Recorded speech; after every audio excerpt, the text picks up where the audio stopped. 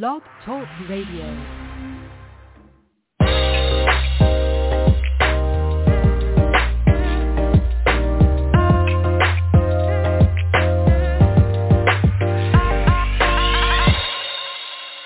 Welcome to the Perkins Platform. This is a solutions-oriented podcast and live radio show.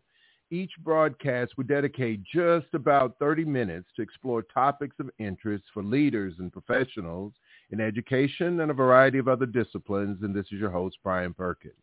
So, folks, I am really excited today, as usual, and I have a great guest with me. Excited to talk to him today. Actually, an Emmy-winning filmmaker, an author, an activist. And he is the son, actually, of a civil rights icon, Joan Trumpauer Mulholland. And I just want to introduce to you Loki Mulholland. Welcome, Loki. Oh, thank you for having me. So glad for you to be here. You know, for those of you who may not know your work, you know, Loki has received 40 Telly Awards and has received, you know, just countless other accolades and as I understand, Emmy. Is that correct? Yeah. Emmy. So we're gonna hear all about these. And is doing a lot of work all over the country on issues of race and social justice. You could really say that it's in his blood because it is such an honor to have you with the work that you're doing with the foundation named after your mother, Joan Trumpauer Mulholland Foundation, and its goal and its mission to create an end to racism through education. So a lot of the people in the audience are involved with education and social justice. And so I'm sure they're as equally excited to hear from you. One other thing that I'll just add for some of you others that I'm also proud to say to Loki that, hands down, he is a member of what must be the second greatest Black Greek letter organization. He's a member of Omega Psi Phi fraternity, undoubtedly got to be the second greatest. So he knows why. He knows why I say that. I'm skipping my chapter meeting for this. Oh, no, I appreciate it. But so again, welcome, Loki. Tell me a little bit about your work. I mean, I know you're leading this the foundation. Tell me about the work that you're doing, and certainly it's no surprise that you are engaged in this work because of your mother, and so I'd just love to hear what exactly your foundation is engaged in. Yeah, well, again, as a member of Omega Psi Phi Fraternity Incorporated, the greatest fraternity organization in the world, I'm the founder and executive director of the Joan Trumpauer Mulholland Foundation, which was started to preserve, share, and continue my mother's legacy, and to teach kids about the civil rights movement and how they can make a difference. And that expanded through documentaries and books, curriculum, and our newest thing, the DEI, asynchronous DEI training platform that we launched a couple of months ago for organizations and individuals alike, that incorporates all of these different films and stories and kind of under the umbrella of my mother's story, because it's this really unique story of this Southern white woman who saw what was wrong and decided to do something about it. And because of that, she was disowned by her family, put on the Klan's most wanted list, hunted down for execution, put on death row, and the list goes on and on, but she persevered. Yeah. And it's a telling example of what we all can do if we just decide to do what's right, even when it's not easy. Yeah. Now, how old was your mother when she was engaged in those protests throughout the South? Well, she was 19 years old. She was 18 years old when she got started in Durham. Uh-huh. However, that's not really when her story starts. Mm-hmm. And that's kind of the misnomer. Everyone sees those photos of the Freedom Rides and the Jackson War sit-in and such, where they're pouring this stuff on her head. But really, it's when she's 10 years old. And she's a little girl going down to visit Grandma in Oconee, Georgia, this old logging town, not that fancy resort they have there now.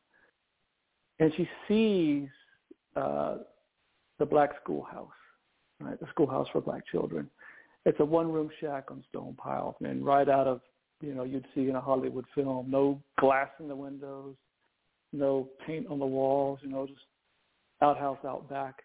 And this is in stark contrast to the brand new post-World War II brick building that they built for the white kids at the front of town. And she said it just rattled her soul and said, this is wrong. I'm going to do something about it. As a 10-year-old, that's when it really started for her. Yeah. When she got the opportunity, she acted on those convictions. Well, I asked the question because I'm sure that, you probably go into some of this in your book. And so there's a book, for those of you listening, that Loki wrote called She Stood for Freedom. And that book was nominated actually for an award. And so you just got to, I'm just so appreciative of you taking the time to come and share a bit with us. But I asked the question about her age specifically because, there have been so many people who talk about leadership and when is our next leader going to emerge, and then they look towards, kind of the 40 and over group. And what I've said among my colleagues and among my friends, I said, if you look historically at who has made the difference, it has been young people. And I'm not talking about, like just college, right out of college. Martin Luther King Jr. was 18 years old. So many people, they were 19 and 20. And so that this spark, and I say what I really believe is that the life energy required to actually make change is what you have when you're that age. Like once you're 25 and 30, you're over the hill by that time, to when you start talking about what's required. So I'm just really struck by you saying that she recognized this as early as 10 years old. Right. Yeah. Well, and remember, those, even at 18, 19, 20 and such, these were kids. And let's just be fair. Yeah. We're talking like, obviously, John Lewis and my mom and Diane Nash and the like. At that age, one, you don't have a lot of responsibilities because you're just in college, and two, you actually you think you're immortal anyways, right? Yes. And you actually believe you can make a difference. That's not to take away from folks who were older, who had a lot more responsibilities, who couldn't directly be involved in the fight and get arrested for the fear of losing their house, losing their job. How are they going to take care of the little ones and so forth? So there's a lot of repercussions that come with that, and we all face that in our daily lives as well, right? Do I speak up at work, or how do I manage this without being singled out and maybe losing my job and those cascading effects? Well, I also Fannie Lou Hamer, right, Mrs. Hamer. Yep, that's right. She was not one of the young ones, and she did get kicked off, and out of her house and so forth. The sharecropping home, and look how far she went. Yeah. And the thing is that though there were tremendous implications, I'm sure she had to think about that too. So your point is not lost that, for Hamer, as an example of making that decision, making that choice, because you do have to think of other people's lives, especially how dangerous it was. I'm from that, a region not so far from Jackson, Mississippi, in Alabama. And so I know that I hear stories that, aunts and my, certainly my mother and father told me. One thing that I did want to point out for those who are listening that may may, view TikTok on occasion. It's not just silly stuff, but I know that I've saved you as someone that I hear from, and so I watch these TikToks and some of the places you've been, just to say, and I just thought it was so well done. And your point was you didn't have to go into a lot of detail, just by you went to those sites. And so, in fact, I've been to, where not Emmett Till, but where Medgar Evers was. But when you went to the place where Emmett Till was killed, it just resonated with me, just that just to be able to see how, lonely and cold and dark the place was. It just speaks volumes. And then you also went, I'm thinking. When I was there, as you said, I was thinking the same thing. That's in 2022. I mean, how much further isolated was it in 1955? That's right. Right. That's right. Yeah. Yeah. So tell me a little bit about your book. So She Stood for Freedom. Tell me, basically overall, I want people to certainly buy it, but tell me a little bit about it. Well, so the book happened because we did a documentary about my mother and the student movement called An Ordinary Hero. And we did screenings of it, and one of the screenings we did was at Ole Miss.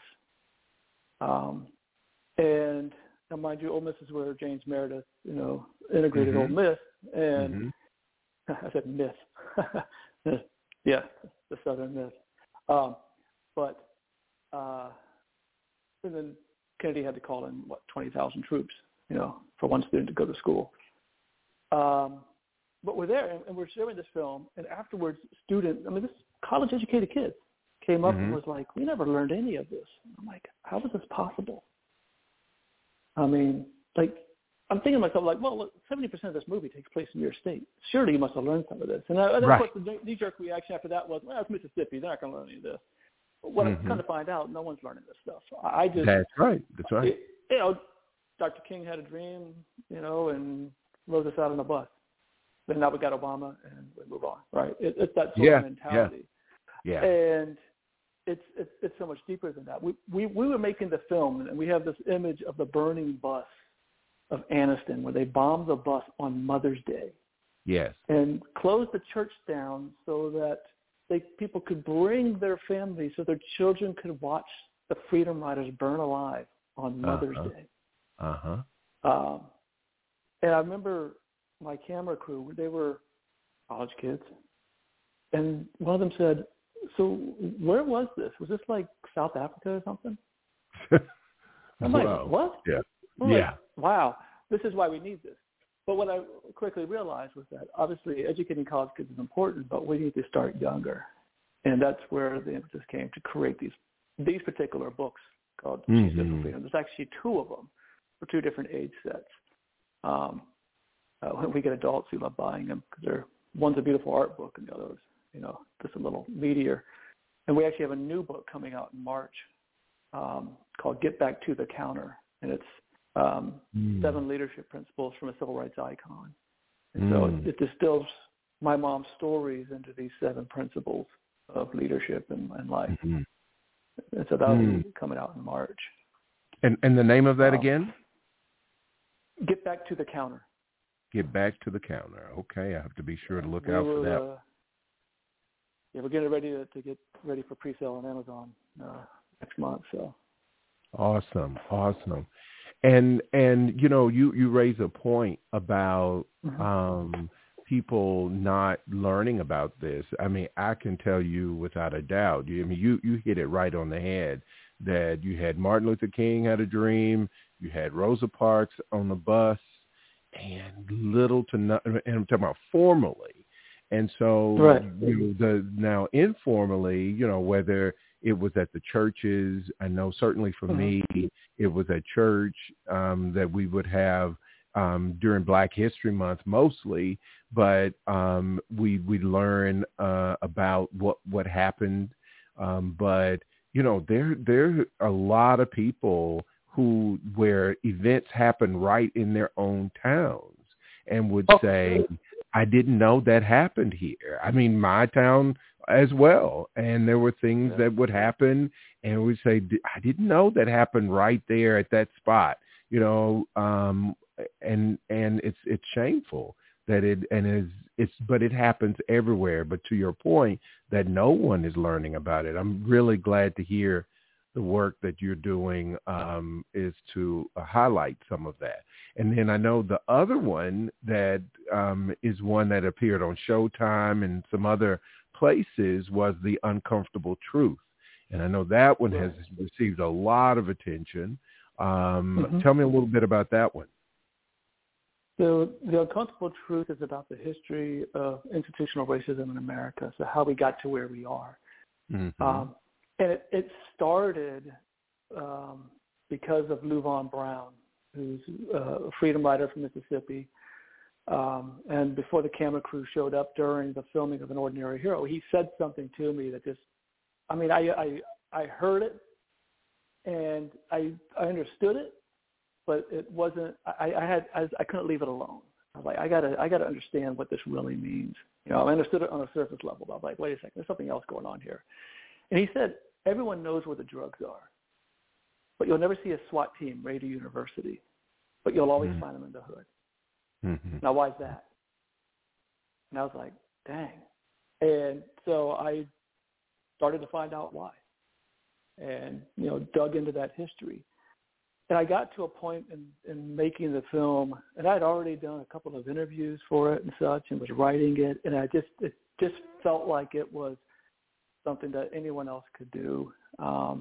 It didn't have anything personal, or I didn't feel like a real story to it. I told my mother, I said, Mom, I'm not going to make this film. She's a mom. She's like, no, you've worked on it so hard, and just keep working at it. So I was like, well, I'm just going to pray about it. Right. And, what should I do? And the next day, my wife and I were for a walk. I went out for this walk. I know exactly where we were, what happened. And, for me, the Spirit said, check your family history. And when that happened, a story that I hadn't thought about in 20 years, a story my grandmother used to tell us flooded right back to my memory. And the entire film played out right there in an instant. And I turned to my wife and said, the movie's done. However, the next day, as I was thinking more and more about it, I said, well, that wasn't a check. That was a memory. So I really did a dive on our family history and found out that we came to Jamestown in 1610 on the Hercules. And we served in the House of Burgesses. We helped start the whole thing. And this historical arc that lands with my mom and Luvon Brown becoming friends. And Luvon said my mother's the first white woman he ever trusted with his life, because he grew up when Emmett Till was killed. Right? He knew what would happen. So this film becomes this journey of him telling American history from his perspective, and me talking about my family history through this and this connective thread that ends up, how our families could work together to fight this injustice, and yet it was my family that helped enslave his. Right? And where does that lead us to today? Yeah, that's a powerful story, and a real serious reflection on kind of your own family history, and which really leads me to think about the reason I asked you to come on the show was because I did want to talk about kind of like the whole concept of institutional racism. And, I have a few questions about, kind of like what you're encountering, But from your perspective, describe. So what is it? What, a lot of times I think with some of this, we assume that people have a real strong concept of what these terms are. So I'd like to give you an opportunity to define it and, give some examples. And then I have some questions, because I think, there are so many ways in which we don't explore this. Yeah. It's, first, as a white person, you have to first overcome the idea that when someone says white people did this, they don't necessarily mean you specifically. Right. And white people, we do that. Like, we take I never owned anybody. Well, I'm glad you never did. Thank goodness. That's not what this is about. Mm-hmm. I get that. I hear that a lot. Right. Mm-hmm. It's not about what you didn't do. It's about what you're doing today with the knowledge that you have. Right. Mm-hmm. But institutional racism, America was founded on some really, some pretty, lofty ideals. Life, liberty, and the pursuit of happiness. Mm-hmm. Right. And we've worked, worked to strive to progress towards that more perfect union ever since then. However, that being said, the fact of the matter is, it was created for one group of people and one group of people only. White men, mm-hmm. in particular, property-owning men. And that slowly expanded over time to allow for white women and the like. Everything else everything has been afforded to us. Us meaning whites, because mm-hmm. when they say take back our country, we know exactly what that means. Because yes, they really believe it was theirs because it was theirs, despite the ideals of what was being espoused. Now, to be fair, at the signing of the Declaration of Independence and so forth, there was a big question that was brought up. Should we even have slavery and so forth when we're saying we're the land of the free? And it was decided, this compromise at the expense of African Americans, that yes, we can, mm-hmm. Continue to have slavery. And it was institutionalized, codified into a constitution mm-hmm. that said blacks are not human. Mm-hmm.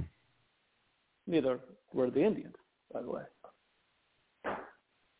But so you're starting at the base foundation of racism. That's what the country was founded on, this foundation, and the structures are built on top to support that.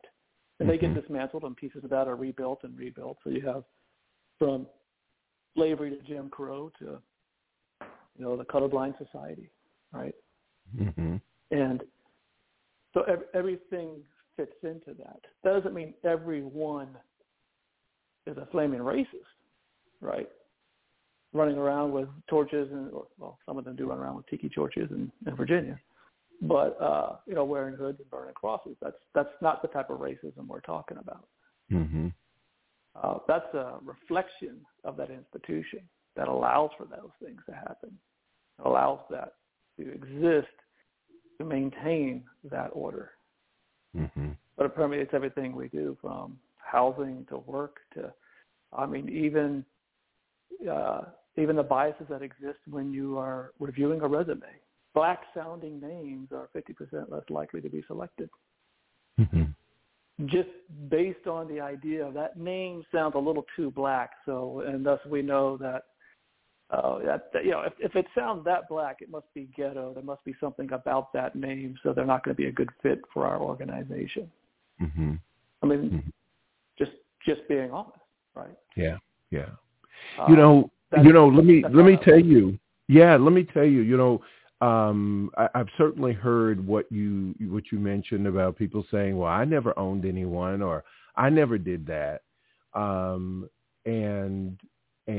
I've also heard people kind of rebut that by saying, look, like you said, it's not about what you did, but you also are a beneficiary of those practices and those policies. You can't divorce yourself from what has put you, that has put you ahead. Yeah. But we need to remove the idea of privilege being money as well. Yes. Because that's not what that privilege is about. Mm-hmm. The privilege, kind of think about it in the standpoint of like not having to experience what everyone else does. You don't have to experience those hurdles to get that job. You don't have to experience the biases and so forth because it's all structured around you. I have a friend, my ADP. He, Pastor Marlon III. He's a former football player. Mm-hmm. Big guy, right? Big black guy. And every time he gets into his car, he has to look to where he put his wallet. Yeah. Not because he took too many shots to the head, playing football, because he wants to make sure it doesn't look like he's reaching for a gun. Yeah. Now, when I get into a car, all I do is reach for my seatbelt. I don't have to think about anything else. Mm-hmm. That's privilege. Yeah. It's nothing I did to earn it, to benefit from it. But the fact is that it's there. Yeah. And if we truly believe that we should, treat others the way we want to be treated, and that others should be treated the way we're treated, right? Then we would want to afford that to everybody, if we're being honest. And that was the driving force of my mother. A lot of people ask her, well, why did you do it? Well, I asked her once. I said, why you? She said, well, why not? I said, well, what makes you so special? And she said, absolutely nothing. I just saw something was wrong and decided to do something about it. But her governing principles was what she learned in Sunday school. The golden rule and love thy neighbor as thyself. She says, all that good King James stuff. She goes, I just actually believed it. She said, and I recognized that we were hypocrites. We would say one thing in church and live something else entirely different. We would say one thing when it comes to the Pledge of Allegiance, right? I love picking on the Pledge of Allegiance. Liberty and justice for all. Well, man, you just made a pledge. You made an oath to your country that you were going to stand for that. Mm-hmm. What are you doing for it? Right? Yeah. And the beautiful thing is today, you don't have to go through what my mother did to work towards that. Do a fraction of what she did, and we would all be in a better place. Right. And so going back to the whole idea of institutional racism, though, is that so we have these underlying practices in just the way, not only the things that we do, but this is part of what I try to explain to some people. It's also in the way we think. Now, you don't have to be white to be kind of the perpetrator of institutionalized racism, right? And so colorism and everything else. Exactly. Well, and look, the fact of the matter is we all live in America. We're all fed the same diet. My mother still has to work on her biases. And people are like, there's statutes for goodness sakes. Absolutely. It's like, well, people are like, why is that? Well, because she's 81 years old. She grew up in America. What she does is she actually, when something comes to mind that's contrary to her belief systems and her way of thinking, that knee-jerk reaction, that thing that causes you to tighten up a little bit, she stops to analyze it and go, okay, why did that happen? What was I thinking? What was she takes the time to work on those isms. Yeah. It takes effort. It's too easy for us to brush it off and go, I shouldn't have thought that. Oh, that was, and then move on because it's still there. It's an active pursuit of wanting to change. And that's the same thing in organizations as a whole. It's not enough to be performative and go, hey, look, we're going to bring in the speaker for Black History Month and look at our website. We look diverse. We're going to say the right things, but we don't actually do anything internally that really affects change. And so I know we're running out of time, but I want to get your advice. So as I told you in the beginning that, this site, a lot of people listen to the show that are leaders or aspiring leaders in education.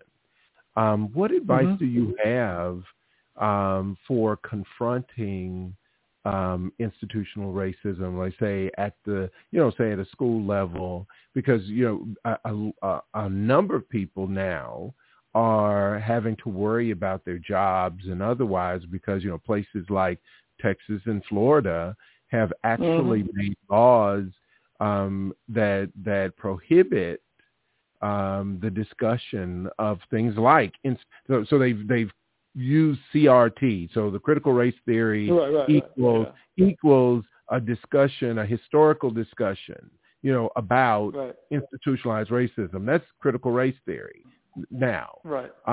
And so what advice do you have about people? I always tell people, try to do your piece. And so what would you say the piece that schools can be working on?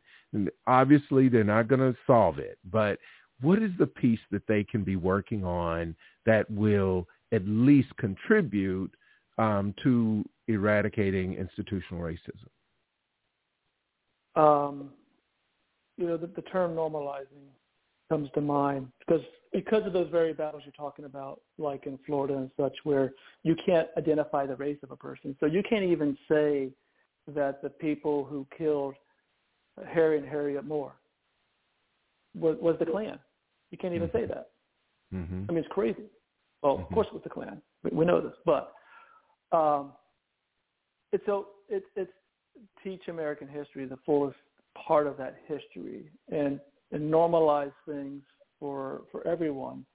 It's not just for the black kids or Hispanic kids or whomever to see themselves in that history. It's that the white kids see those positive examples as well. Because there was someone said to me the other day, said, the war that's being waged against racism and white supremacy needs to be white on white, not black on white. And so it's incumbent upon us to speak, to show other white people that, look, it's okay. And that's the power of my mom's story. Here's this white woman who could have gone off and lived the Southern Belle life and chose a different way, and we're all better for it. But we need to continue to show that example and be that example. That's our hashtag, is Be a Joan, right? Yeah. Thank you. It's just kind of a different way to be able to try to do that when you are faced with the opposition of, you can't say this and you can't say that. Okay, well, I'm going to, show this and normalize that for kids to such an extent that that's just part of their life, and it doesn't seem, so when someone says something, horribly, like, well, wait a second, that's not what I know. Because in the back of their mind, they know they have all these positive examples they can point to because they're going to get educated the wrong way, whether you do anything or not. It's not enough to say I'm not racist. You need to be anti-racist. And that's critical. And we all have our ways of doing it. As my mother said, I'll leave on this note here. We're running over time, but she said, I can't do everything, but I can do something, because doing nothing is not an option. Yeah. Yep. I agree. Have to find that something. Yeah. Thanks for that. So listen, tell us where do we look? I know you talked about your upcoming book. It'll definitely be on the pre-order on my list. Get Back to the Counter. But tell us about how people might follow you. I know you've been doing a lot of things on the only thing I really kind of look at is on TikTok, believe it or not. I don't post, but I certainly watch. But tell people how to reach you, any tag names or anything like that you want to share where they might reach you and follow. Sure. You can follow, TikTok, Instagram, Facebook, it's all Loki Mulholland, just my name. I have a website, LokiMulholland.com, but the foundation website in particular, thejtmfoundation.org, THEJTM, Joan Trump Howard Mulholland Foundation.org. And that's where, you can find us for, all the stuff that we have, plus if you need speakers, you need training, the new DEI stuff that we can do. And one of the things we're doing as well is that this year, because it's the 60th anniversary of the Jackson sit-in and all these events, is that we are combining that speaking opportunity. So, hey, we want you to come and speak. Well, great. Well, we're going to combine the DEI program with that, because it's not enough for us just to come and speak. That will make people feel good. But what's the work afterwards? And that's where the training comes in. So we're just going to combine that. You guys, we're going to flow right with it. So it's a unique opportunity that. Awesome. That's the now what, right? That's you heard me. Now what? Yeah, it's actually one of our courses. Excellent. Well, listen, thank you again so much for giving of your time and all the work that you're doing. We'll certainly be following, and I'm hopeful that our paths cross somewhere in, if you're in New York City, definitely don't hesitate, or New Orleans, look me up. Would love to host you at some point at the university. So let's be in touch. And until we do get a chance to be in the same place, go well, stay well. Thank you. And remember, D9 is still all family. That's right. Take care now.